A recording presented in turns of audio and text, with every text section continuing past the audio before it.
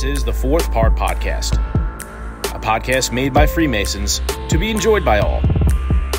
The opinions of the hosts and the guests are their own, and do not reflect any Grand Lodge stance or opinion. And now here are your hosts, the grumpiest past master, and the OG Danielson.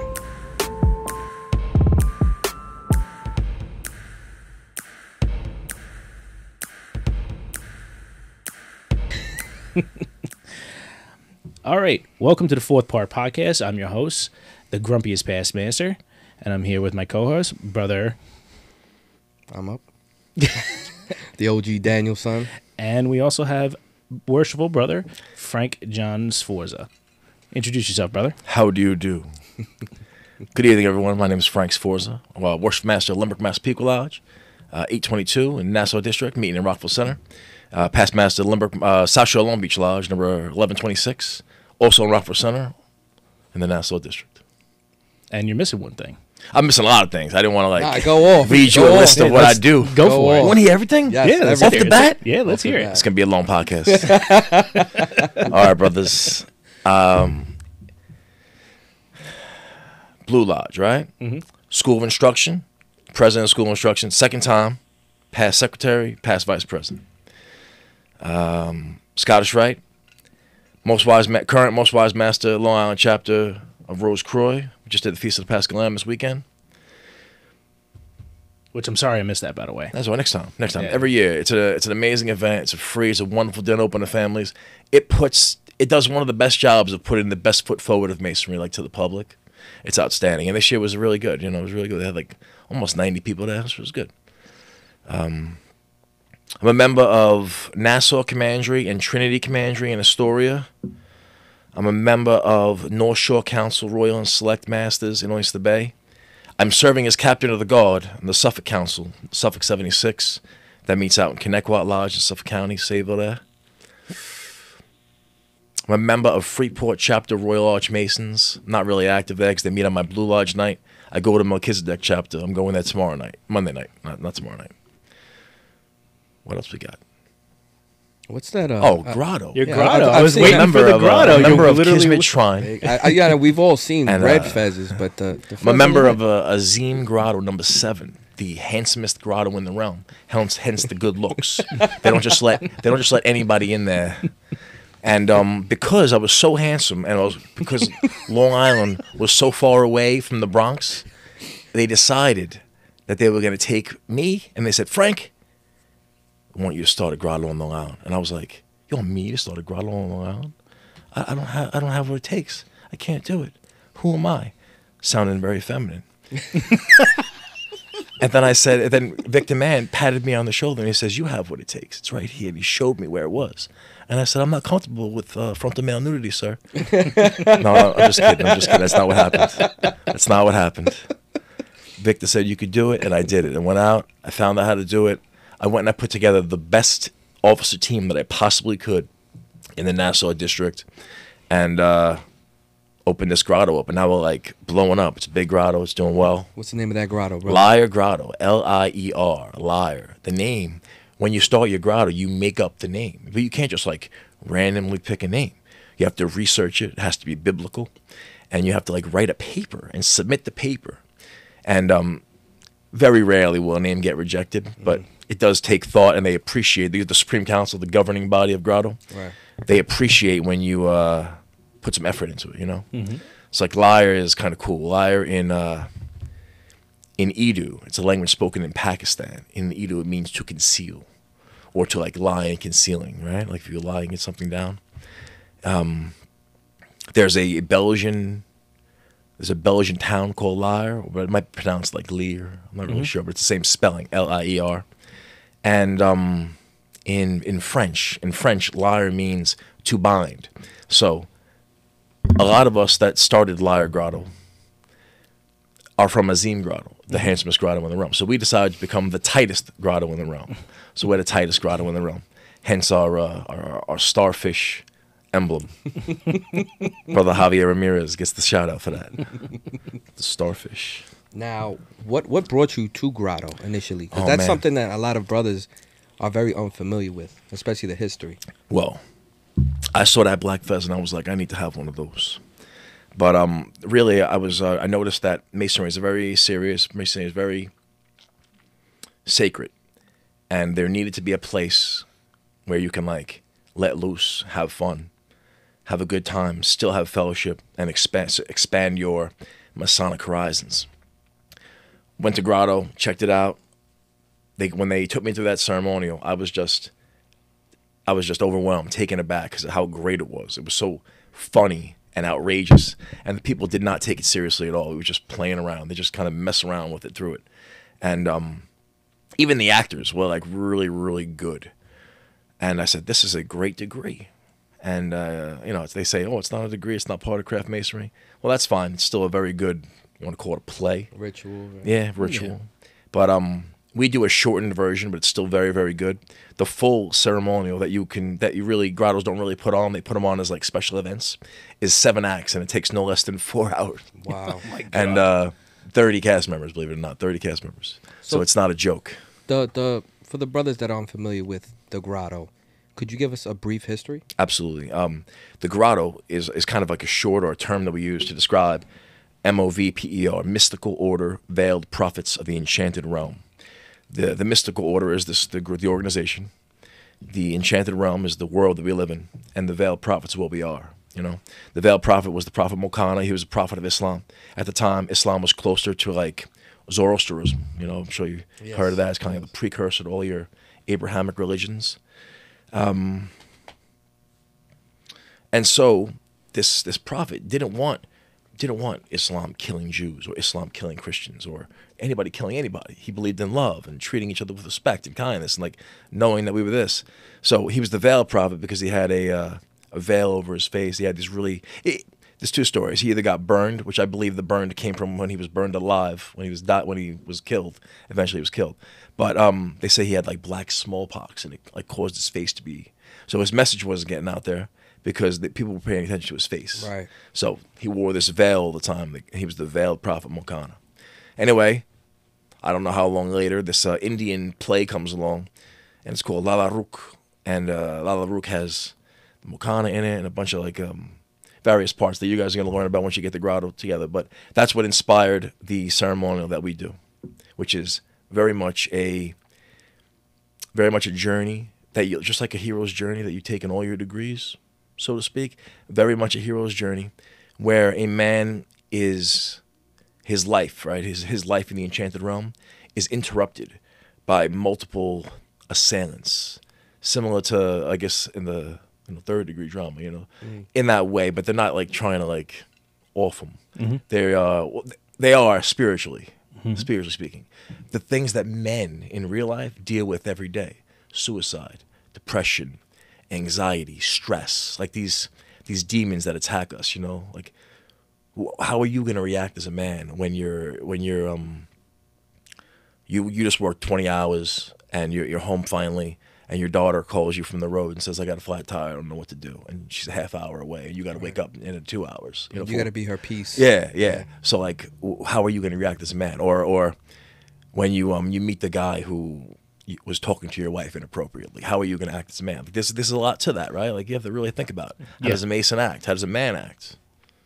Right, because it all depends really on what. It depends on who that person is. It's not a game. That's one of those things that we forget, though, to utilize. You know, a lot of times we're Masons in lodge, but you forget to be a Mason in the real world and use those teachings. Guilty. Yeah, right. I mean, it happens. It happens to churchgoers. It happens to anybody. You know, you forget. It's easy to do it once you're in the environment, but to take that along with you once you leave those doors, that's where the teachings really hit home. Yeah. And going back to the history of Grotto. Oh, I'm sorry. How'd it get started? Well, yeah, I'd like to touch on the brother that kind of started, because at one point it was almost lost. Yeah, man. Well, you're talking about restarted. Right. Okay. But real quick, the history of Grotto. A little crew of brothers, Hamilton, New York. They were in a lodge up there, and they were getting ready. They formed a committee to create a Royal Arch degree. They were going to put on the Royal Arch degree, so they get this committee together.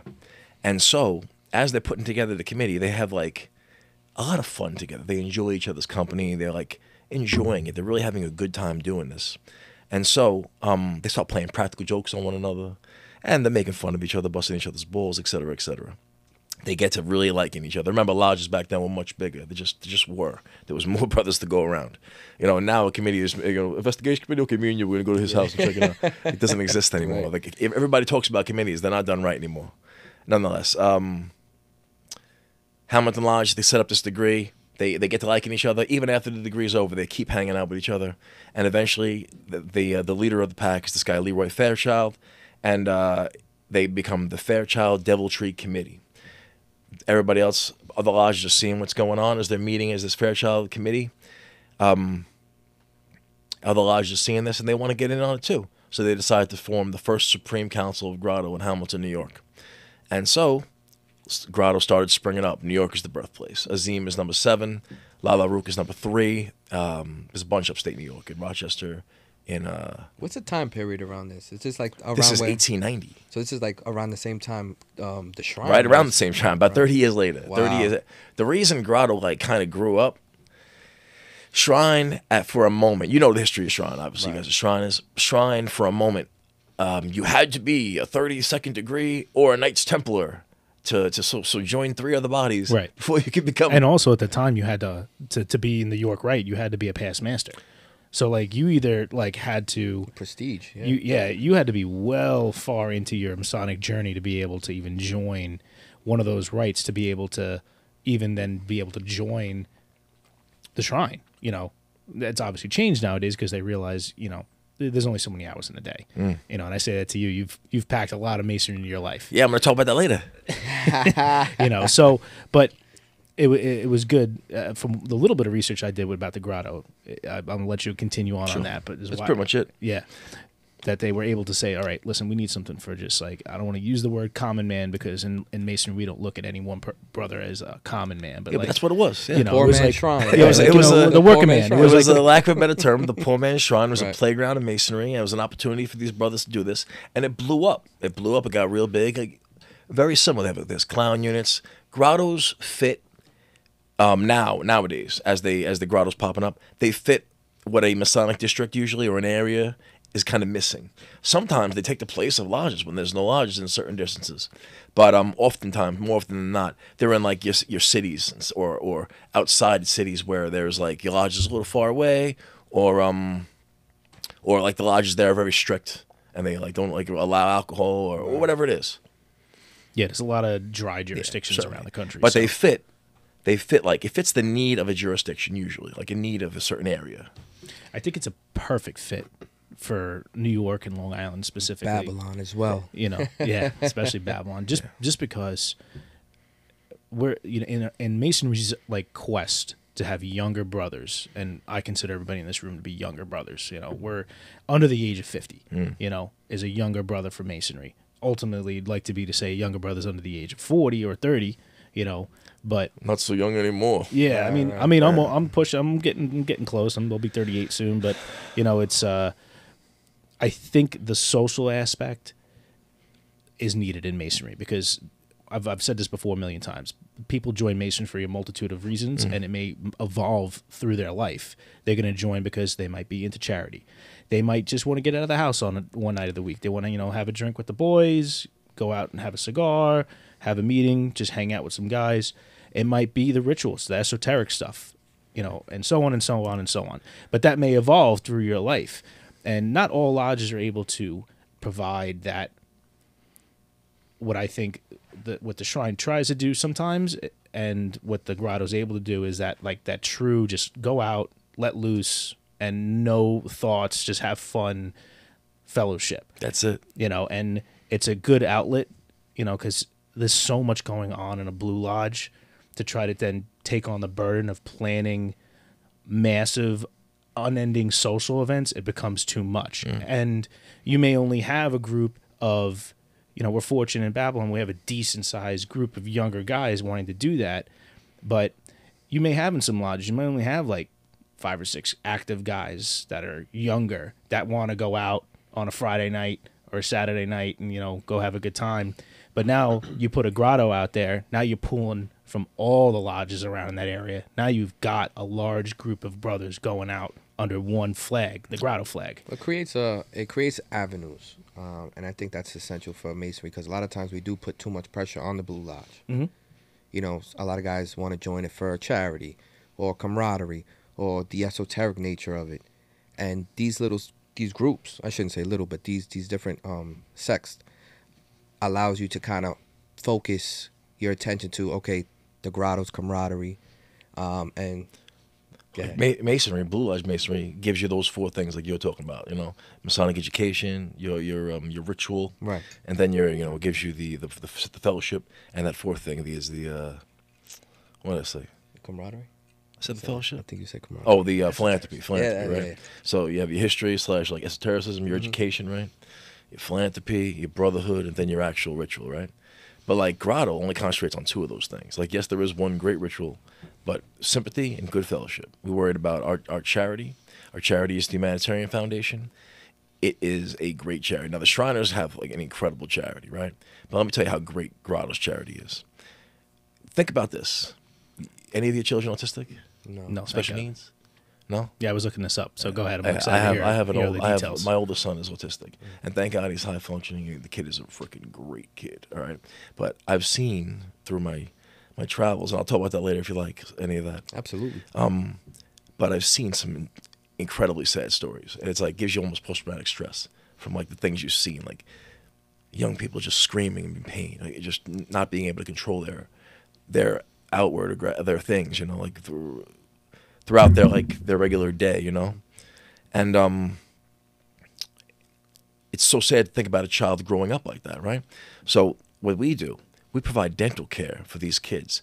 These kids grow up sometimes without dental care because their parent might have multiple kids, and that kid, he can't even brush his teeth, let alone open his mouth long enough without biting somebody's finger. You know what I mean? Right. And so the dentists, they can't hold the kid down and do the dental work. It doesn't work that way. So they have to use special treatments.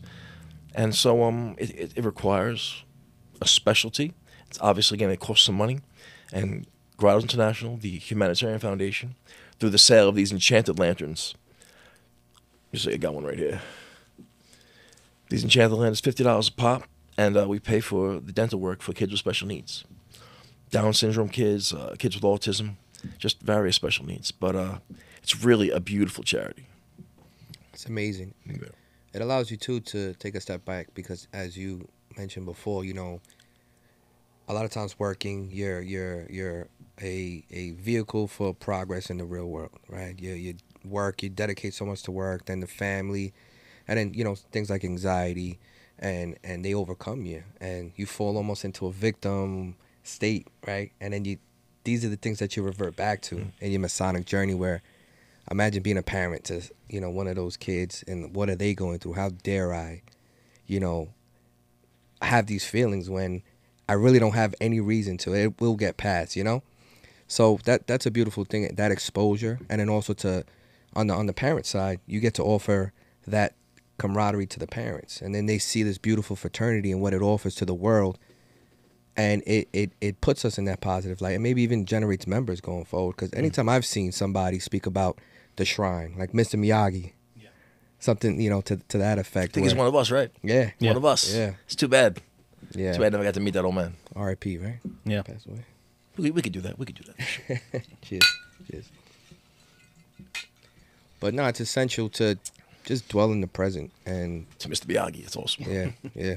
That's such a Frank Sforza thing. Frank Sforza on your podcast, you definitely toast Mr. Miyagi. There you go. And I'm Daniel's son, so. That's right. You martial arts or no? No. You want me to talk about martial arts for Sure, go ahead. Yeah, go for it, bro. Martial arts. That's why we have you here. We want to hear it. Martial arts? Oh, no. You do what? Jiu-jitsu? A lot of things, bro. A lot of things. I grew up, I was a wrestler from when I was 4 till like 5 minutes ago.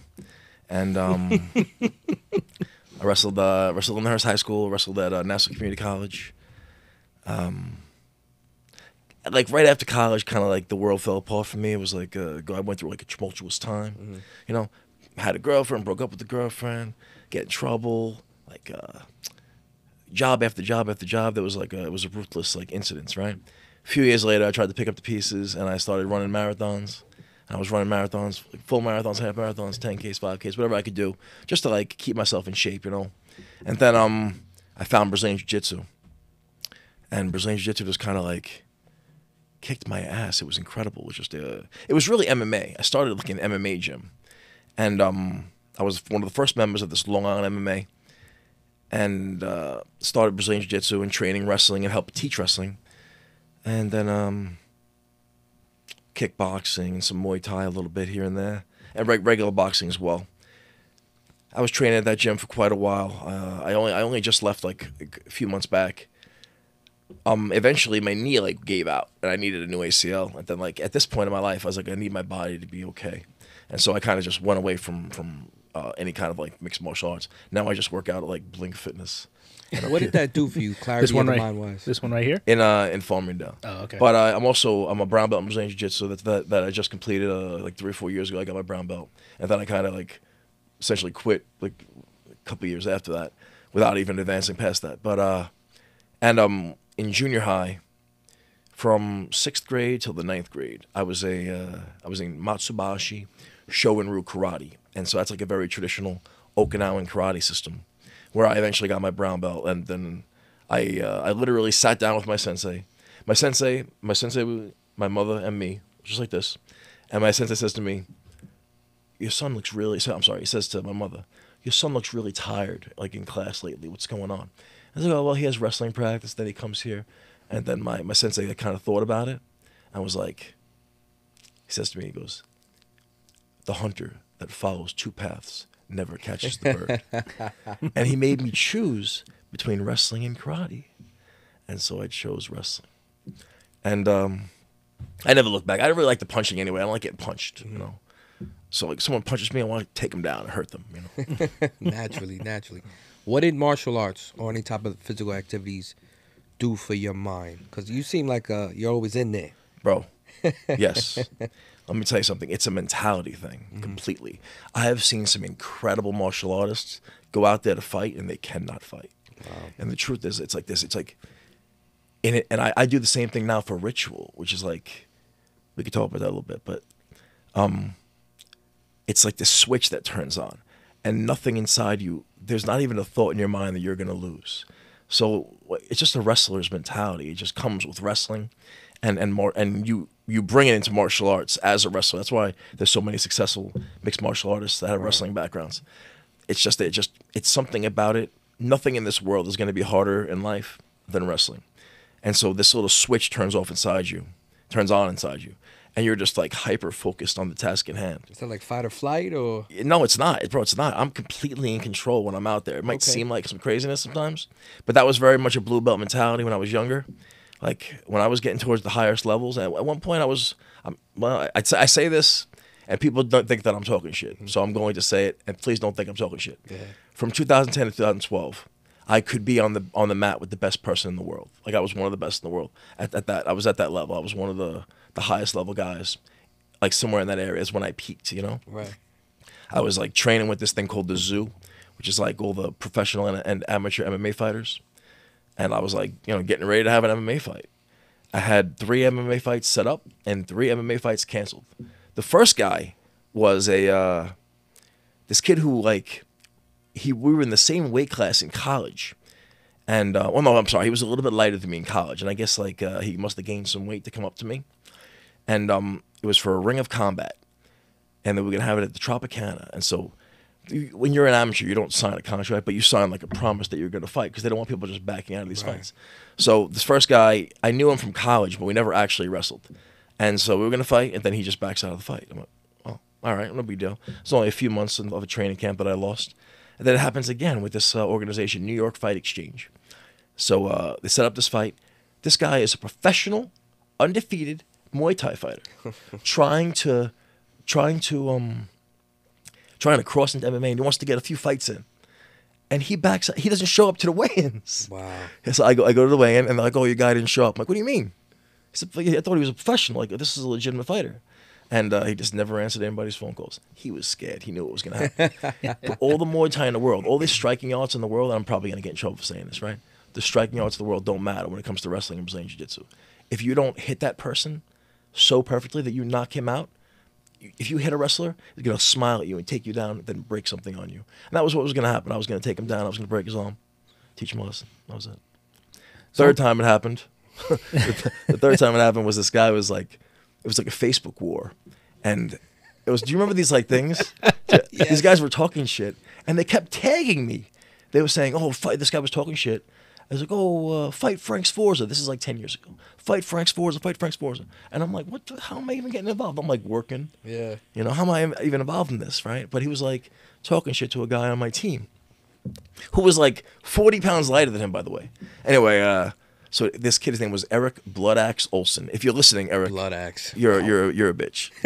If you're listening, just so you know. I don't think he's a fan of the show, but he last time I checked, he lived in Huntington. Into a fight promotion. Sorry for the curse.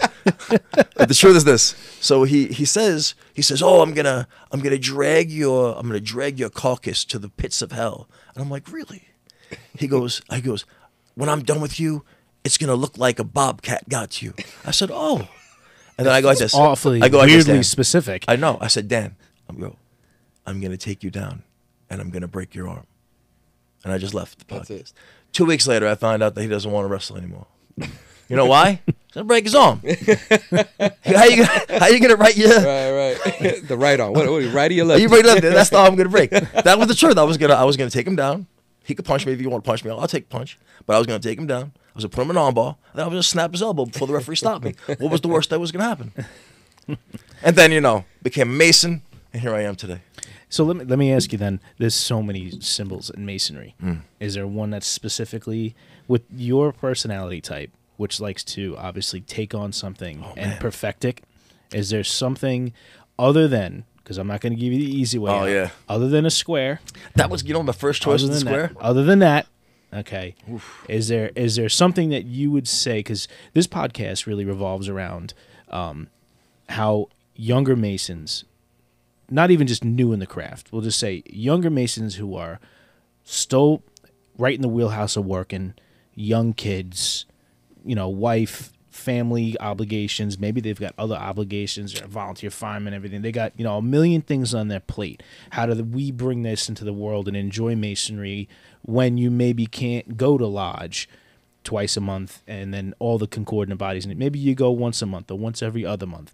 How do you could still enjoy Masonry? That's where this podcast really tries to show people that you can be and do and enjoy Masonry without having to be on there twice a week or once every other week or whatever it is. Is there something that you use, a working tool that you use other than the square? Yeah. This really leads me into something that I wanted to talk about. It really does. It's a little bit of a controversial opinion. It really is. But a lot of people will talk, and I'm not saying that my symbol is the cable toe, but a lot of people will talk about their cable toe. They say, "Oh, I couldn't make the meeting, cable toe." And it's like, well, it's not exactly what that means. Cable toe is your ability to answer signs and summonses, right? So yes, to go to a meeting, but it's also to answer a sign or whatever. So it's not exactly what we're talking about when we talk about obligation. Why I couldn't do these obligations, why I couldn't do a chair, why I can't make it out more than once a month, The 24-inch gauge. Now we're talking about a really deep symbol that is like directions straight from the blue book, man. As if it was handed down, it's legit. 8 hours service of God, a distressed worthy brother. 8 for work, your usual vocation. 8 for refreshment and sleep, right? Well, start with easy one, right? Refreshment and sleep.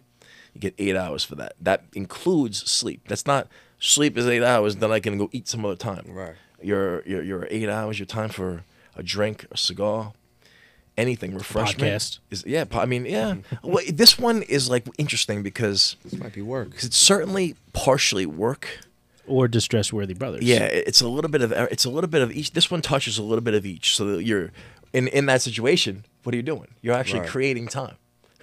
You're creating time because you're hitting 3 areas with the same time. We talked about the 24-inch gauge 2 episodes ago, I think. Oh no, I messed you up. And no, that's fine. Good, that's fine. Because I have a completely different feeling on it. And listen, that's the beauty of Masonry, right? Is that brothers can look at. Masonry gives people. This is the generic definition of what we think that working tool is supposed to mean. And we go, okay, here is the direction it's pointing you. You can go as far, interpret as far as you want, as long as you stay within that lane, you're on the right track with it, and apply it as you mean such, as long as you don't lose, as something in law enforcement, the spirit of the law and the letter of the law. Masonry, I felt like for a long time, was very the letter of the law, meaning this is what this means, this is only what this means, and that's it. That's the end of the story. Close the book. There's nothing else to learn. It's not. There's a spirit of the law. There's a spirit of what the tool is trying to teach you, and there's so much more that you can learn just through your own life experiences, not even from another brother explaining it to you.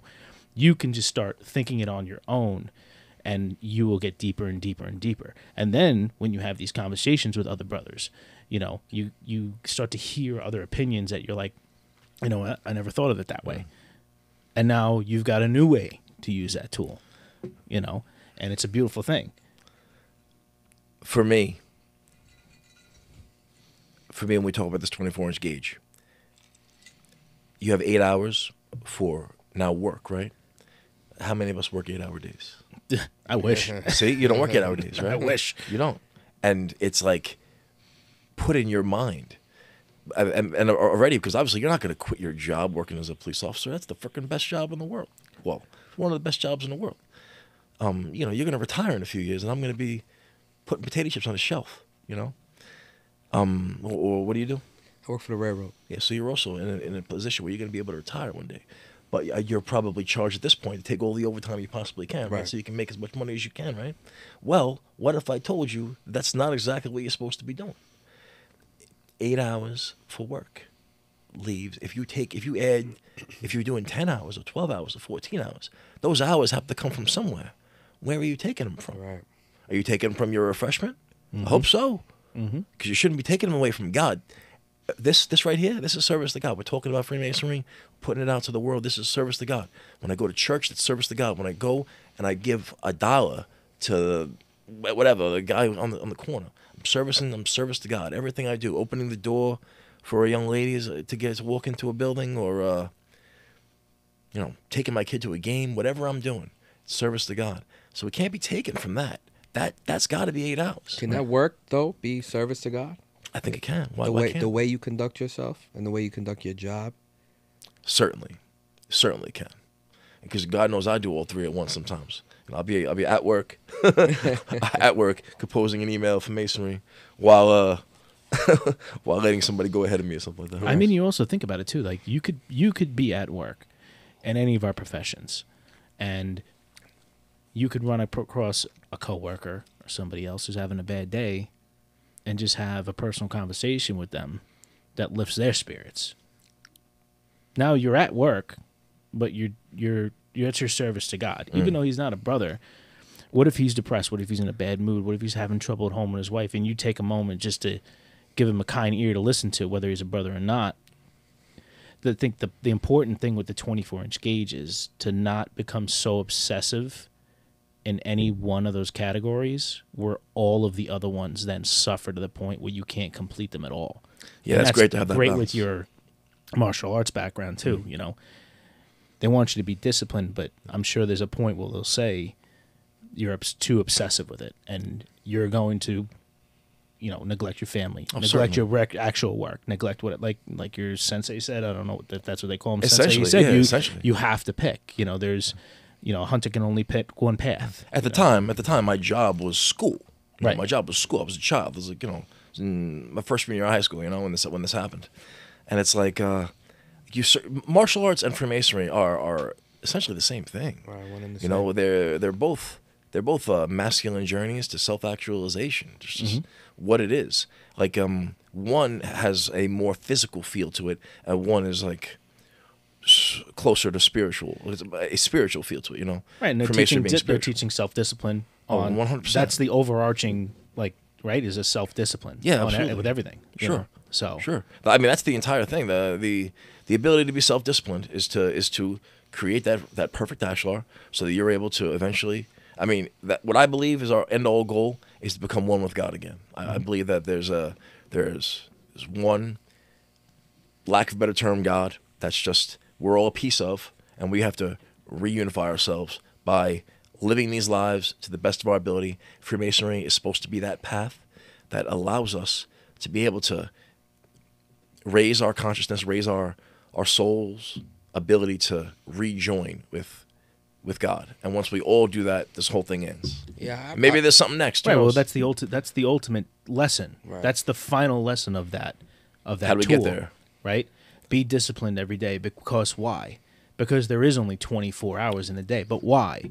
Because there's only so many 24 hours blocks in your life. That's right. That's the most. That's Absolutely. the ultimate lesson of all of it, right? The ultimate lesson that's a great point. I just read a book on this, bro. Not a whole book. It was a little piece of the book on this, but it says that our days, our hours, right? These are building blocks that we use to build our temples. Amen. Every day is a block. Crazy. Well, like Never thought of it Memento, that way, right? and I've been Memento Mason Mori. almost 10 years. Never thought of it that way. Yeah. Yeah. You know, that's and to touch on the point that you said, right? To be one with God, right? God gives selflessly. And like in today's day and age, right, where you have the epidemic of quiet quitting. Oh, that's right. Quiet quitting. Right? I'm only gonna do just enough because That's not our generation, though. no, but That's the generation after us. But it's still like a cancer in the workplace. Oh, for sure. But you know, just opportunity doesn't always come in the form of a paycheck. And to be one with God is, okay, I'm going to be in there. And if it's taking up my time, I'm going to give as much as I can to the fullest of my potential, because ultimately this is my name, right? This is my legacy. And that's what God is in essence. It's just that this is your story, right? To be one with God, give selflessly, and hope that at this point, right, we live with hope and faith that at some point it's all going to pay off. But that can be in your day-to-day journey, you know? And that's what I think Masonry is so fundamental in doing, because it always has you in that state of mind, in that search, peeling back a layer. And, you know, it's just, like you said it perfect, you know? That each hour is a building block. Right. We live in a very instant gratification world. Right. And our generation, like you said, our generation's the generation after us more. We're Yeah. the very beginning of it. Very, tell very you, yeah. beginning of it. You know, but we're in a very instant gratification world, and even the brothers that come in, no matter what age there's, I get very surprised to see the older gentlemen that join Lodge. They're like, when are we going to get this degree? When do we get that? When are we going to? Because I want to join this. And the last meeting, I tried to remind them. I said, listen, like, Masonry is a lifelong thing. Don't rush it. Life is fast enough. Take your time. It's not going. Dwell in the anywhere. moment. Unless you're 95 and you're like, I gotta check off all these bucket list things. You have time in your life, you know, and enjoy it. And when you just power through things, I feel like people don't enjoy it, you know, because there's so much to soak up in Masonry and just life in general. When you try to rush it, It's like getting You to the miss it. destination. You don't enjoy the journey, and what's the point? right?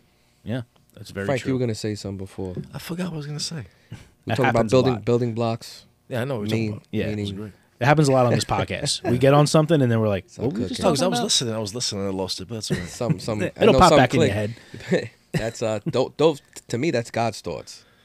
When something organic, because now you're gonna give us a piece of, you know, you're gonna give us a gem that you yourself needed. You know, how many times has that happened? You're giving somebody Daily. You know, what's that? Oh, that you.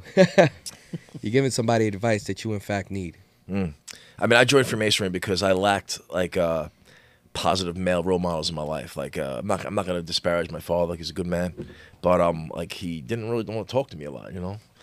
And he wasn't really a big fan. He liked my little brother better. My little brother was like not nearly as good looking, but he was a better athlete. He's a freaking third New York State wrestler. He won the Suffolk County title, which was like a big deal back in the day. He's a really good wrestler. Got a full ride to Boston University. So once again, obviously, I was much better looking, but he was a better athlete, Right. smarter than me, and my father just liked him better, you know. And anyhow, I needed positive male role models in my life. I found South Shore Long Beach Lodge, and like these are the guys, like all these. Who thought that someone like me would get along with these old cops and these old retirees and all these great guys who I met over the years? I've met such incredible men. Masonry and Grotto, like the people you meet, they influence you and they cause you. Right. They cause you to. This is the alchemy. They cause you to do better. They cause you to bring that self-discipline up, to bring your game up, so to speak, right? So like when you're on there, we just had our Grand Lectures convention. You guys had yours as well. Mm-hmm. So yeah, I was out there. I did the middle chamber lecture, a part of the middle chamber lecture, and during my portion, Richard Kessler cut in and started the middle chamber lecture, started doing part of the work, and then gave it back to me, like handed the microphone, did the piece, and then gave it right back to me. Like, so I would continue. That's like, bro, that's like playing baseball with like Don Mattingly, being out there for, you're out there with Lou Gehrig, Right. you're out Big there with the stage. greatest. These are the best guys, and so you're like, that's incredible, and these are the people that we like not only model our lives after, like your George Philippidis, your Steve Rubins. These are guys who set a great example for the way to live their life, and that we're out here now and we get to like emulate. And what piece of them can I learn from? Where can I help out the next guy? So now I'm 40 and I got these 20-year-olds coming into the lodge. Bro, we're 20 years older than these kids. Right. Mm-hmm. We now have to be that great example. So you're going to be the retired law enforcement. You're going to be the retired guy who might be able to help a guy out with a job or something on the LIR.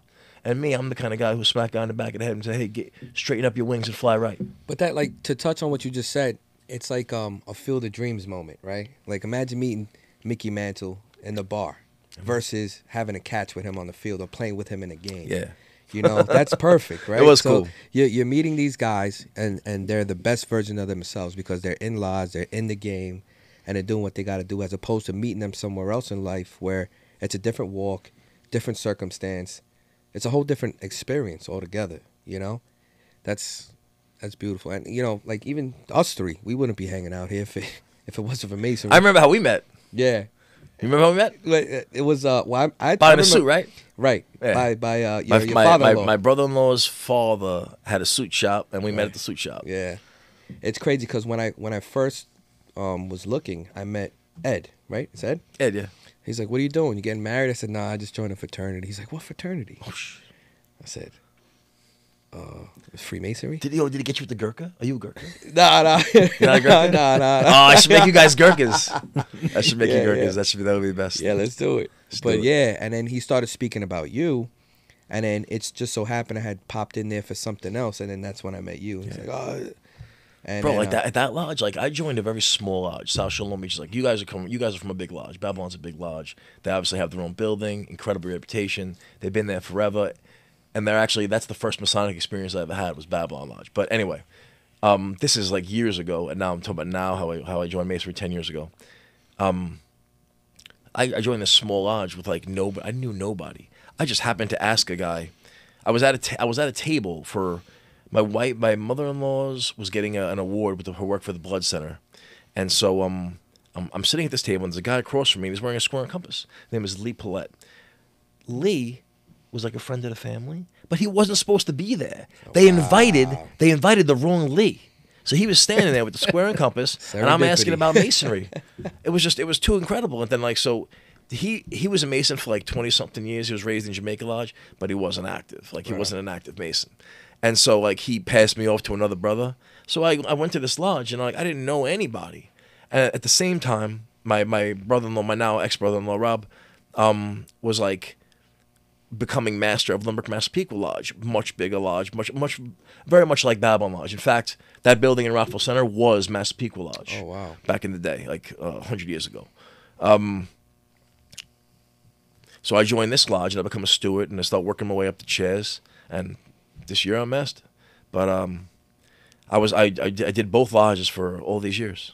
Now you're part of a lot. I mean, your Masonic career and accolades. So much fun, bro. Very impressive. I have so much fun. How many years have you been a brother? I was raised in 2014, so almost 10 years. Okay, It was right around the same time, I think. Right, Nice. it's crazy. Yeah. But you dive right in. Now, is it when you see something like this? Because I know the type of guy you are. It's like, what can I bring to this? Well, how can I make this better? You're not the type of guy to just pick from the tree. You're watering it for years and years before even any fruit comes, or shade for that matter. What is like? Where does that come from? Where you just want to you see something and you're like, I could just make this better. Bro, that's a I would say that's like a leadership thing, a CEO mentality. I grew up I went to Lindenhurst High School. I took leadership education, was like kind of what I think is an ROTC program. I thought I was going to just join the military and join the Marine Corps. But they teach you a lot of these like leadership traits and principles that come across. And you read an eternity of these leadership books, you know, John Maxwell, these various books you read. And so I had no idea what I was going to do with my life once I found out I couldn't be in the Marines anymore, because I'm deaf in my left ear. So like I couldn't be in the military. I couldn't be a police officer either. And I was like, what am I going to do with my life? Like, how is this going to work out? But leadership was the only thing that I knew. So I went to college for restaurant management. And I was like, okay, let me get into the leadership field in some way. How am I going to get teenagers to work for me, you know? Yeah, it was like Miller's, right? I was at Miller's House for a while. I used to go there a lot. Good times. I opened the restaurant in Deer Park. Oh, man. That was Oh, a did you spot. really? That was a blast. That was a blast. Bro, that was a blast. I had so much fun. I used to go there all the time. Wow. And I shouldn't have worked there. It was terrible. Idea. It was terrible for the owner. Yeah. But, yeah, so do you like seeing something, and not saying any of your lodges are like that, but going into like restaurant management or managing a workforce, seeing it and saying, I can make this noise into a song. Bro, you have to, everything you, like, you know, especially South Shore, Long Beach Lodge, like that place, for instance, I don't want to talk bad about these guys. It's not, you know what it is? It's not, you know what it is? It's not, it's tough love at some point. It is tough love. You know, Danny and I, oh God, it's how many times have we done this in our lodge? It's like you know, you got the old guys that remember how things used to be done. You know, they remember this is how we've always done it. This is how we've always done it. But we've said to them a million times, like, listen, like, just because we did this 25, 30 years ago, it's not, the formula changed. You can't, as long as there's a rule saying you can't, then why not? Absolutely right. It's too exhausting. You know, you deal with a lot of, you were a master, and you're a master now. I'm a master 4 times. So now you know, I mean, you obviously know. And I've been master half the time I've been a Mason. Right. Isn't that nuts? Yeah, that should sound crazy to you. That is crazy. That's crazy. I did 2 years. And then I slid into the secretary spot. That's and, crazy. During COVID. Yeah. So So forever. Yeah, so I now, slid into the secretary spot forever. for the rest of my life. 38 years old. I got another. Nice. I Man, got another terrible. 50, 60 They years to go. They banged out with you. They got you. That's wonderful. Wow! Congratulations, Babylon Lodge. To all the brothers there. You guys are doing it right. Way to be. But you know, it was. I said to them, I was like, listen, like, we got to try new things. Got to try. You're not changing Masonry by changing the way we communicate, changing the website, changing, you know, how you present the degree. Not changing the degree, changing how it's presented. You know, you're not, you know, and I messed around a little bit. You got to mess around a little bit, Yeah. and it's you're just changing the initiatic experience. You gotta It's push those so limits, though. big. We live in a world where guys, everything you watch, anything like Michael Bay films, everything's exploding. It's hyper. There's so much stimulus in our world, and I mean TikTok and Instagram is a perfect example of it. There's just hyper stimulated input into our brains, and if Masonry isn't able to produce that in person, you're not going to get younger brothers, because that's what grabs them. Okay, that's the hook. All right, to keep the hook in, the barb. That's the grotto. The barb is grotto and what we teach you. The hook's got to be that initial, like, wow. You need to have that wow. We definitely, you know, have a problem where we're just trying to get through the degree perfectly, right? We focus that. But that's for us. But we forget. They don't know. Right. If you miss up a word here or there. Exactly. We forget that this is really for the initiates or the guys coming through. And if, you know, just getting through it, we forget that this is a lifetime memory. This is somebody's stamp, time stamp. Forever. You know, one of my favorite degrees is always the first, because this is these candidates' first experience into Masonry. And, you know, they might not necessarily have, they might have an idea based on whatever they've seen on TV or what they've read upon, but this is the real deal. Now you're in the big leagues. Hell yeah. I'm doing a master's work Wednesday, South Shore Long Beach Lodge. Okay. If anybody wants to come through. There you go. First degree of Masonry. This Wednesday? This Wednesday. Ah, that's right. You guys meet on the same night as we do. Yep. Now, touching back, though, on something Frank said before we started filming, It's very unfortunate. was that you were a little bit nervous, which is, for me, I was mind-blowing. Like, because you always have your stuff together. Well, I am a nervous person. Like, I cover it up kind of well. Uh-huh. But the truth is, it's all fraud. Nah, it's not fraud. Like I try to portray myself as being like super confident, like over the top. Like I always want to be the best at everything I do, and it's true. I do want to win, but that's partially because like people will leave you alone when you're the best. You know, they don't want to mess with you. Like, hey, this guy might choke me. I'm not gonna mess with him. But isn't that there's beauty in that though? That the fact that you just said what you said and you allowed us to take a peek into that, because sometimes guys feel that way, but they don't have that other alter ego, because that's also an element of your character. My therapist can be very proud. But to say, wow, Frank is godly to me, right? Because I know a lot of guys in your circle look at you. I see the way they look at you, and they're like, they want to emulate that.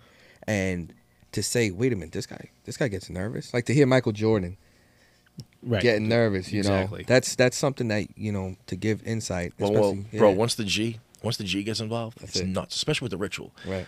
I really believe this. I'm sorry, I keep touching your hand, bro. No, okay, it's cool. It's cool. My bad. It's my thing. There's no touching below the knee. Yeah, no touching I thought that was no touching below the knee. I thought that was a 99 degree. One of the funniest things. It's your 98 degree. Did anybody's father ever tell you when you're taking out their daughter, neck and knees? Did you guys ever hear that, neck and knees? No. Nothing between the neck and knees. That's my shit, man. I was like, I understand, sir.